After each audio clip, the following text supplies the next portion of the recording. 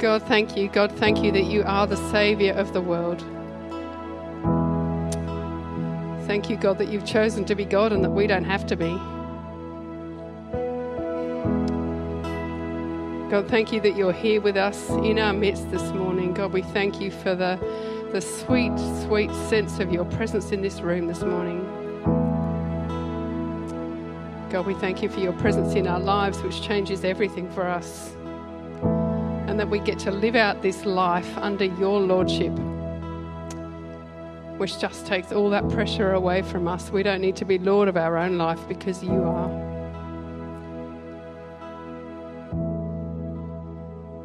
God, thank you for loving us.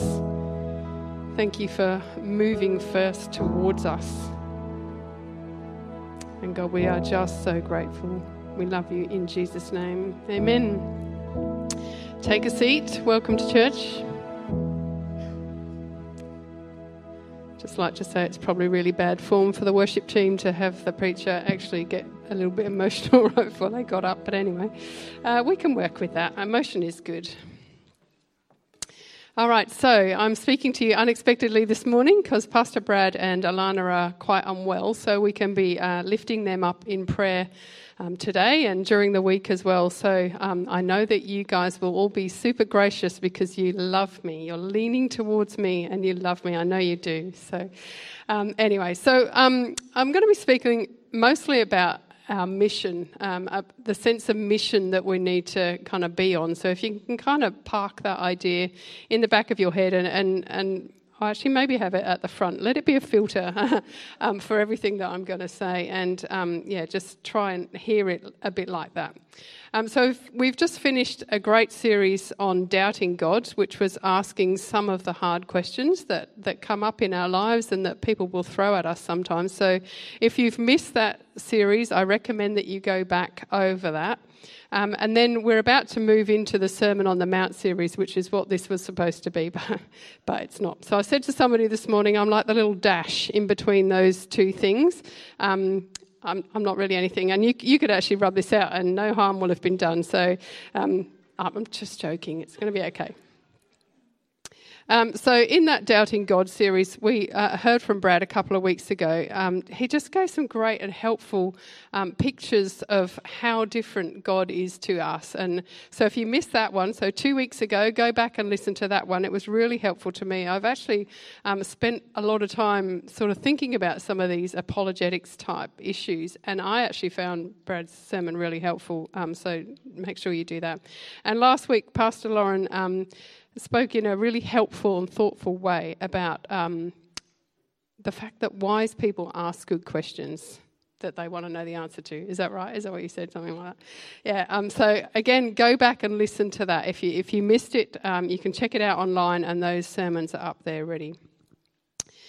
So in this new series that Brad is going to hopefully be back in for next week, the Sermon on the Mount series, I'm not sure exactly where he's going to go with that, but there will be some scriptures a little bit like this. Blessed are the poor in spirit, for theirs is the kingdom of heaven. Blessed are those who mourn, for they shall be comforted. And blessed are the meek, for they shall inherit the earth. And okay, so you've got your filter on the front about mission, right? So I'm going to ask you to park those scriptures in the back a little bit, and we'll come back to those in a while. So we're going to do a little bit of brain science together. Is that okay? A brain scientist, I am definitely not. But anyway, I've learnt some things just in the recent past from the work of Dr. Ian McGilchrist. So you can check him out. He has a lot to say about how the brain works. And I just was captivated by what he said and the difference that it really makes. So we'll fly through this brain science bit and there will be a reason for it, I promise you. So basically his ideas are about the two different hemispheres of the brain and how they kind of work together. And you need both. And they are both working all the time. I'm not saying that you park one and use the other and then you park that one and use the other. You're always using both sides of your brain. And it used to be thought that the right hemisphere of your brain was not very important. And he says that when he studied to be a doctor, which is just one of his many degrees that he's got, they basically didn't really talk about the right hemisphere because they thought that everything important was done by the left hemisphere and that was all that they needed to study. But it's now known that that's not accurate, and that the right hemisphere is the one that is the one that controls the big thinking. It's kind of the boss, if you like, and then the left hemisphere works under the control of the right hemisphere. As an example, if you have a stroke in your left hemisphere or a brain injury in your left, I can't even say left, on that side of your brain, it will probably result in loss of function. So you might not be able to use your hand or your leg, or you might lose the physical capacity to speak. But basically your world still makes sense to you. You can still make sense of the things that are going on around you. You can still think, you can still reason, and you can understand things like humour and irony. So you can kind of get where the right hemisphere is working there. But if you lose capacity in the right hemisphere, you lose that capacity to reason. Your world may become incomprehensible to you, even though you still have a lot more of your function that you can do. The left hemisphere likes to put things in categories and is very literal. The right hemisphere likes to dwell on uniqueness, metaphor, embodiment, what it means to be us, or what it means that we are at all. That's, if you're starting to think down that road now, your right hemisphere is lighting up. Those are some really big questions that you can sit and ponder for a while. Like, what does it mean that we're even here at all? And one something that somebody else said a while ago was just the fact that this 3 pounds of brain matter that exists in this tiny little planet, that is just a speck in all of everything that we know, that this 3 pounds of grey matter can think and understand about all of the stuff that we know, all of the universe. Like, that just should boggle your mind. And again, your right hemisphere is working hard right now. Anyway, that's just a freebie. So it's not to say that one hemisphere is more important than the other, because they aren't. As I said, we need them both working together. But the right hemisphere is the one who is being mindful and keeping everything together, and the left hemisphere is kind of carrying out the tasks under it. I promise we're getting somewhere. So just as an analogy, in times where you didn't get to go to Coles for your lunch, when you were hunting for your own food, your left hemisphere was the one that was like identifying what the food was and trying to get that thing. And the right hemisphere was holding everything else together so that while you were trying to get your lunch, you didn't become somebody else's. Right, that's how they work together. So that said, the right needs to be the boss, with the left carrying out the tasks dictated by it. And looking back in history, you can see 3 times in societies in Greece and Rome where this right hemisphere thinking was leading the society, and they were operating at a really good synergy between the right and the left. So the right thinking, that big picture thinking, was driving society, and the left thinking, the tasks and the details and all that fine focus stuff, was being done by the left.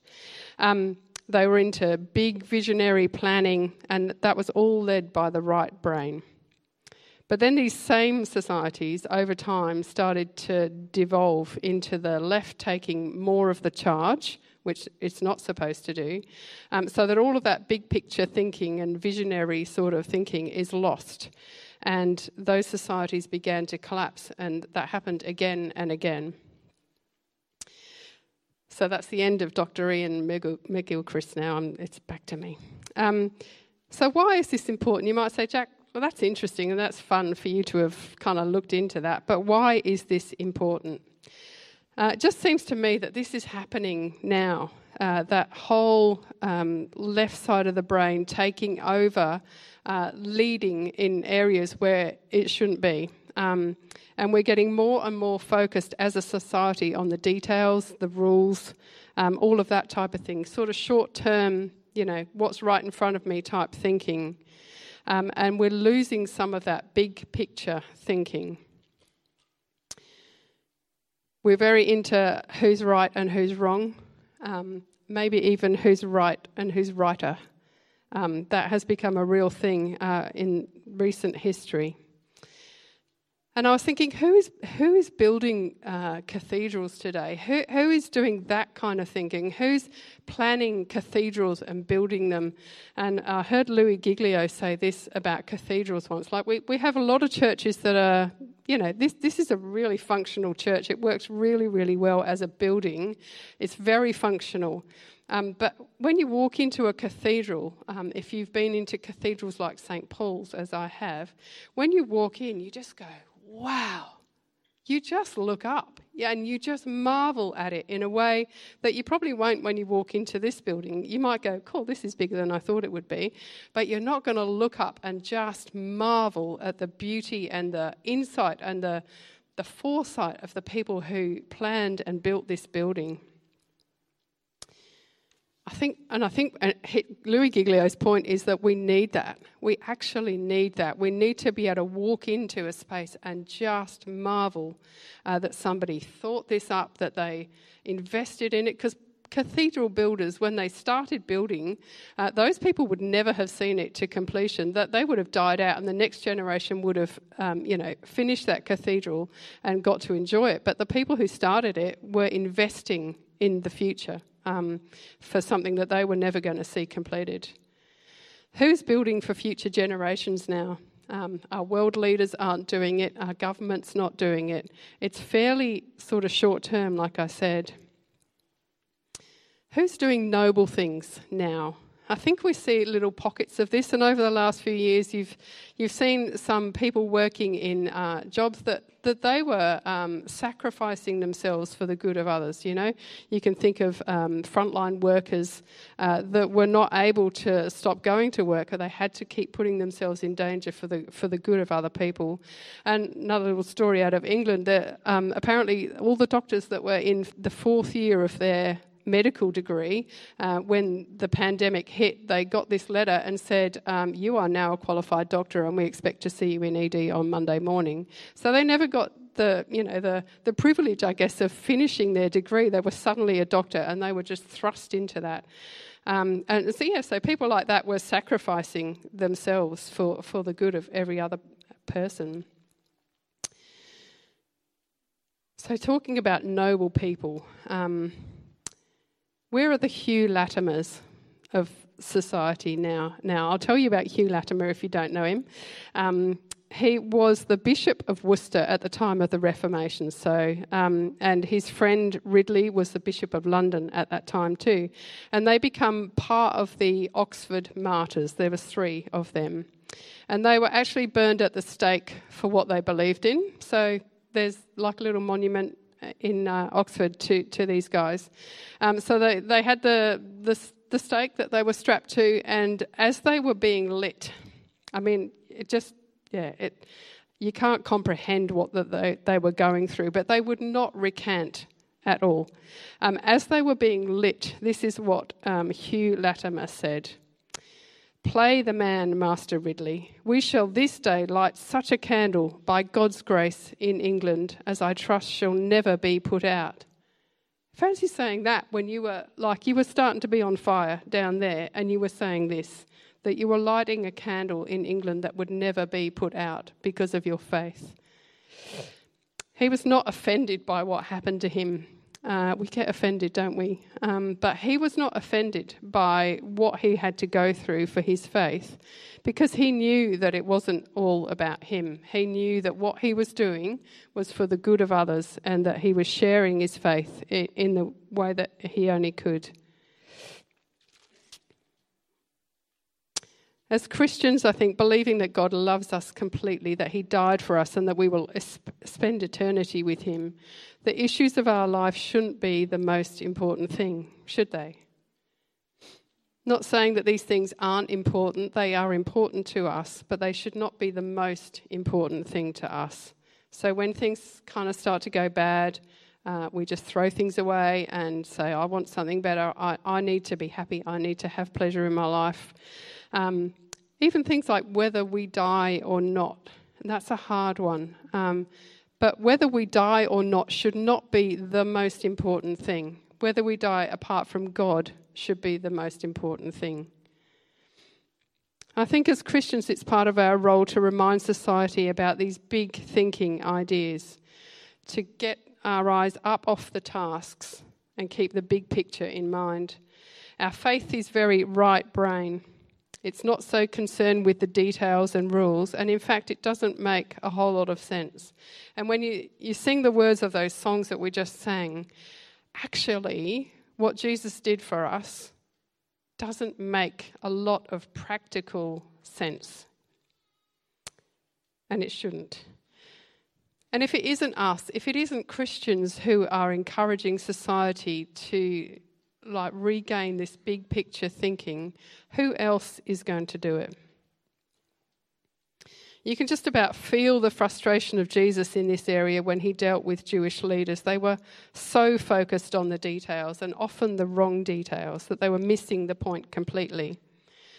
Just an example of that is when he healed on the Sabbath, which he did frequently. What they focused on was that he'd broken a little rule of the Sabbath. They didn't focus on the fact that he'd healed somebody. It's just wrong. It's off. Your whole sense of that is just wrong.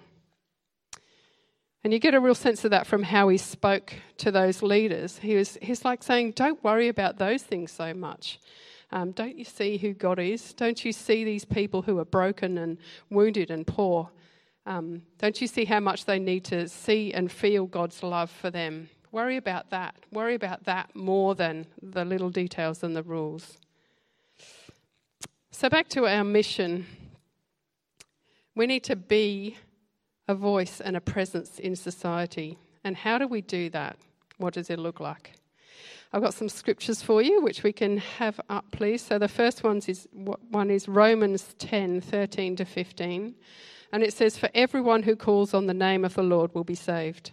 How then will they call on him in whom they have not believed? And how are they to believe in him of whom they have never heard? And how are they to hear without someone preaching? And how are they to preach unless they are sent? As it is written, how beautiful are the feet of those who preach the good news." So it's us. We're sent. We need to go. We need to tell. We need to show. We need to encourage people towards faith and towards this big picture thinking. And the next scripture is in Isaiah 58, and he's just been talking about the kind of fast that they were doing. They were fasting. They were kind of going through the motions. They were doing the things that were required of them, but they weren't doing it with the right heart. They weren't doing it with the right type of thinking. And in verse 6, it starts to talk about the kind of fasting, the offering that God really wants to have. "Is not this the fast that I choose? To loose the bonds of wickedness, to undo the straps of the yoke, to let the oppressed go free, and to break every yoke?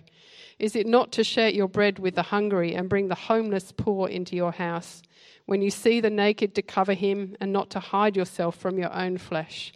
Then shall your light break forth like the dawn, and your healing shall spring up speedily.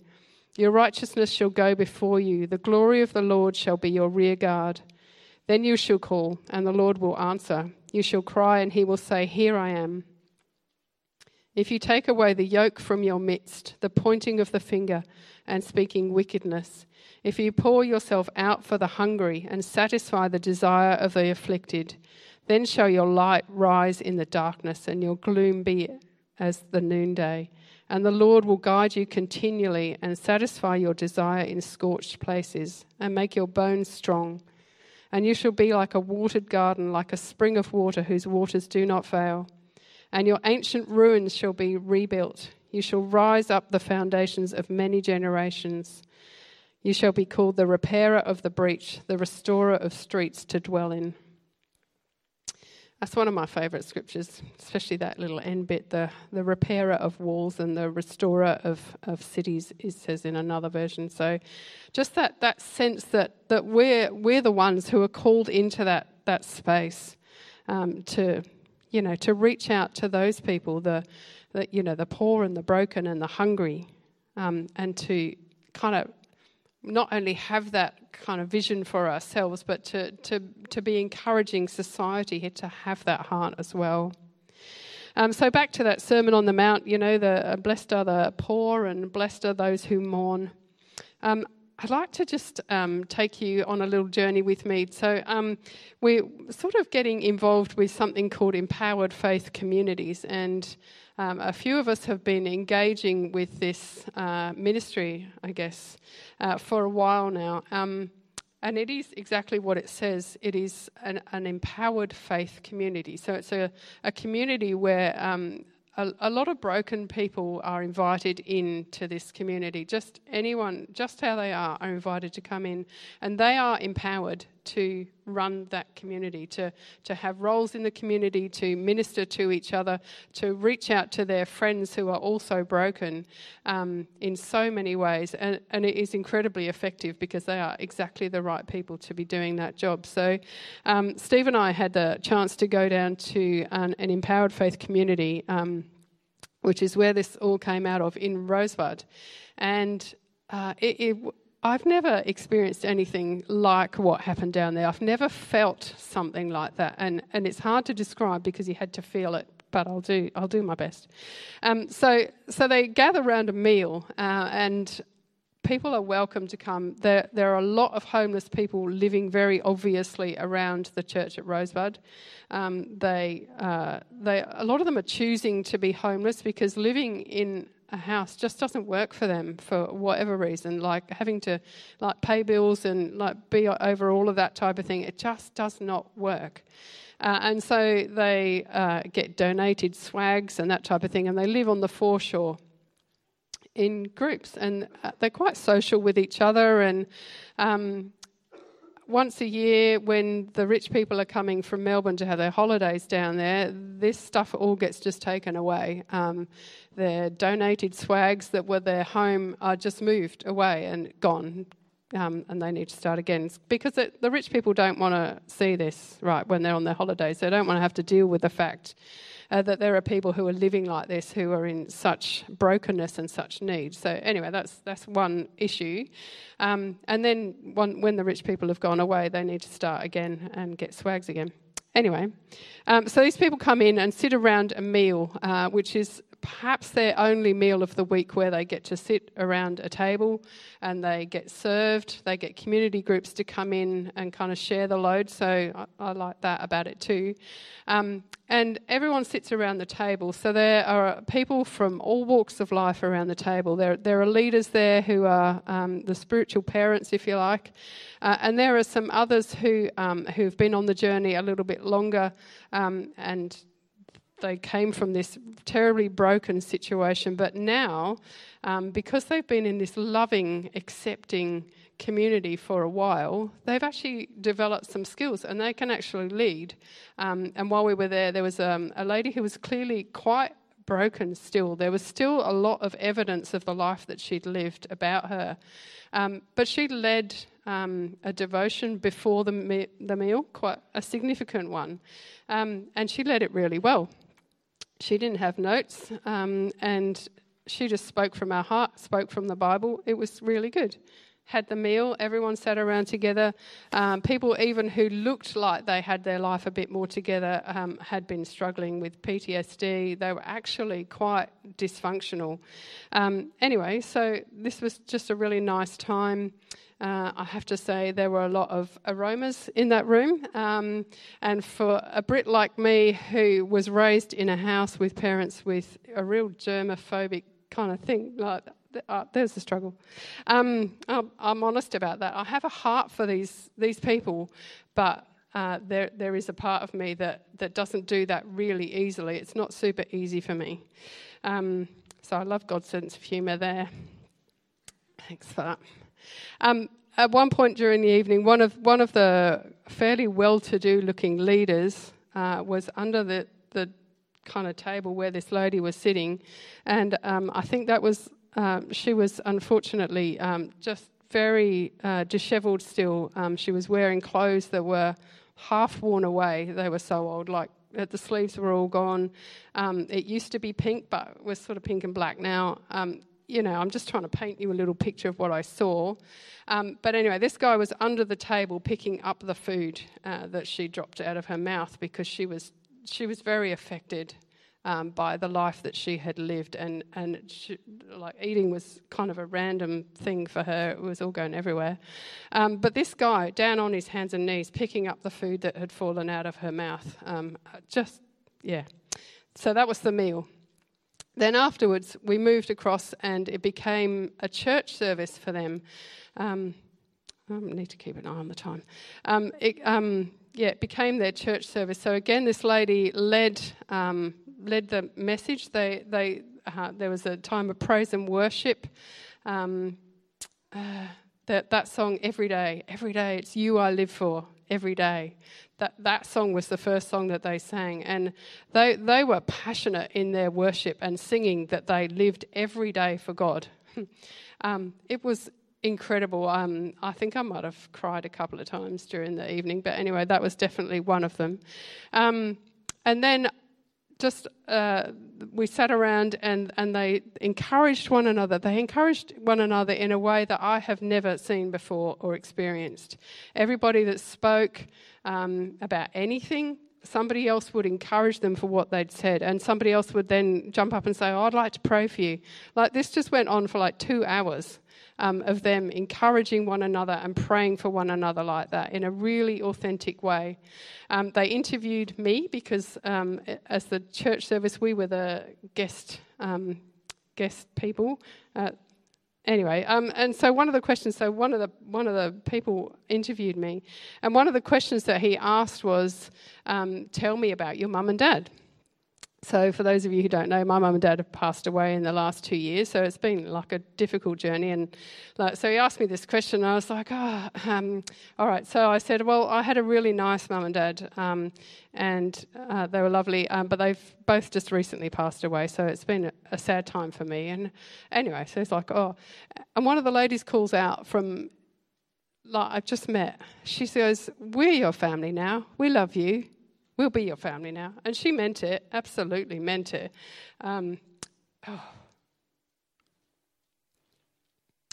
Anyway, so empowered faith communities is something that is big on my heart, because we have people, our experience, or our expression rather, of empowered faith communities might not be that hard. I don't think we have the number of homeless people living around here as what they do there. It's certainly not as obvious.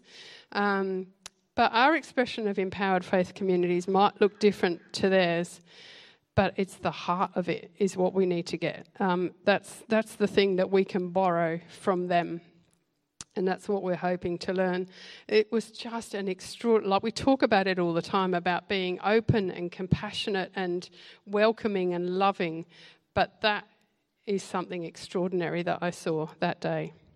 And just coincidentally, maybe, Rach Storer shared something with me the other day that was along a similar line, and this guy was talking about a similar ministry, and they were talking about giving people second chances, and how many second chances do people need to have. Well, those people there in Rosebud, they needed second chances every week. But this guy's point was that some people have had such a broken life, they come from such a broken place, that you're not giving them a second chance. What you're giving them is their first chance, because they've never had one before. Genuinely, the life that some people have had, they did not have a chance, but now you're going to give them one. I could talk about that for a while. But we've got a picnic to get to. So I really think that there is a lot that we can take from that, and that we can use in our expression of being a faith community, of being a church. And I really think that if we keep our thinking straight, if we keep this right hemisphere of ours, letting it take the lead and making the left follow, then everything else will just make sense and fall into place. And churches that are doing that, faith communities that are doing that, people come alongside and they want to sow into that, because they can see the value of it. They can know that you're about God's mission. certainly heard of churches where that has happened. And all of the other things will fall into place too. You start being a church that is on the front foot in some of these areas, then your rosters will fill in. Like they'll just fill in because people want to be on that mission. They want to engage with that because they can see the value of it. So as Christians, we need to be casting a vision of the future that captures people's hearts again. A vision that is beautiful, huge, compelling. Something that is more compelling than us having all our needs met. We need to show them God. When we focus on the big things that matter to God, the spiritual things, the people, the love, the compassion, all those other details will fall into their rightful place to support that big picture thinking, which is God's plan for the redemption of mankind. I'm not saying that we're terrible at this, because I don't think we are. I think we're actually really good at this. But we can just enlarge our thinking. We can have a bigger picture about what God is about and what He's calling us into. We've got many heroes sitting in this room, people who are living more frugally than they really need to, so that they can use their money to sow into the lives of other people, into missions, and they're not living in the house that they could afford to live in. They're living in a smaller house so that they have money that is free and available to sow into these missions. We have people clearly on mission in their community where they live, using their time, their resources, whatever they have to influence people for God. And they'll stay there as long as they're needed to. We have people sacrificing their time, their energy, their resources because they are sold out 100% on Team Jesus and they know that this is the most important thing. We have people here. I was here on Friday morning. There was a whole tribe of people here who were meant to be having their day off, but they were cleaning the church and apparently enjoying it. So that was good to see. Our young ones on a Friday night give up their Friday night every week to be here, to make the place available to young people in our community and to introduce them to God, to show them what faith is like. So many examples. Our Out for Lunch crew give up a whole day putting on Out for Lunch, which is on this week, incidentally. And they do it happily, and they're just engaging with the community in a really special way on that day. We're nearly there, guys. That song, All Hail King Jesus. I mean, the first time we sang that, I didn't love it because it's quite a hard song to sing, especially the first bit. And I really appreciate Kristen sticking with it this morning. She said, I'm going to swap that out. And I went, no, you're not. It's in my notes. We have to keep going with that one. Anyway, just the words that are in there is very right brain. You try singing that with the left side of your brain only and have it all kind of make sense. It can't. You can't do it. So as the band comes back up, I just want to put up that last couple of little verses there, and we are going to look at that. I don't know whether you noticed these words when you sang them before, but this is all right brain thinking. It doesn't make sense that in one miraculous breath we're forever changed. What is that? That's what God does for us. How can it be that simple for us? How can it be that easy for us? But you know it's right. You feel it's right because you know how much God loves you. You're in a relationship with God, or I'm assuming you are. That is true. It doesn't make sense, but it's right. So let's just look through all of those lyrics.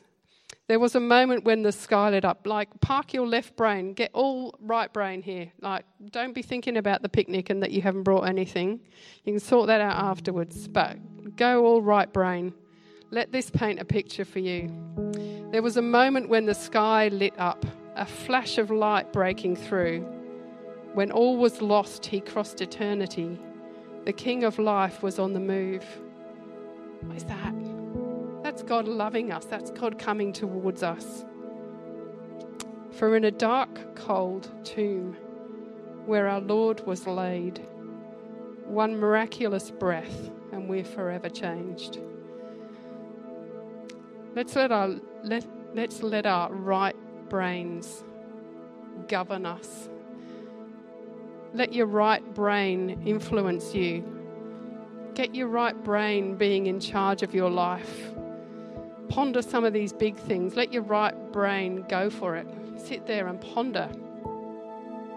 And then think, how can we be on mission in our community? We're not going to change the whole world, but we can change the world around us by the way that we process our lives, by the way that we process our thinking, by the things that we focus on and consider to be important, and by the way that we kind of communicate that to everyone else. Just ask you to stand and we'll pray as we just take this next song, which we're going to sing again, and just sing it right brain. Suspend your reason if you need to, and just let this song minister to you. God, we thank you. We thank you that you love us that much. We thank you that the things that don't make sense to the world, we just know they're right because of the way that you love us, the way that you have our eternities secured. God, we thank you that it was that simple, that one miraculous breath, when Jesus breathed again, that changed everything for us. And it's forever changed. God, we thank you for this morning. God, I pray that the words that I've shared will find a place to sit in people's hearts, that it will affect the way that we all go about our week, the conversations that we have, the relationships that we make with those around us, and our heart to see broken and lost people come home and find you. In Jesus' name, amen.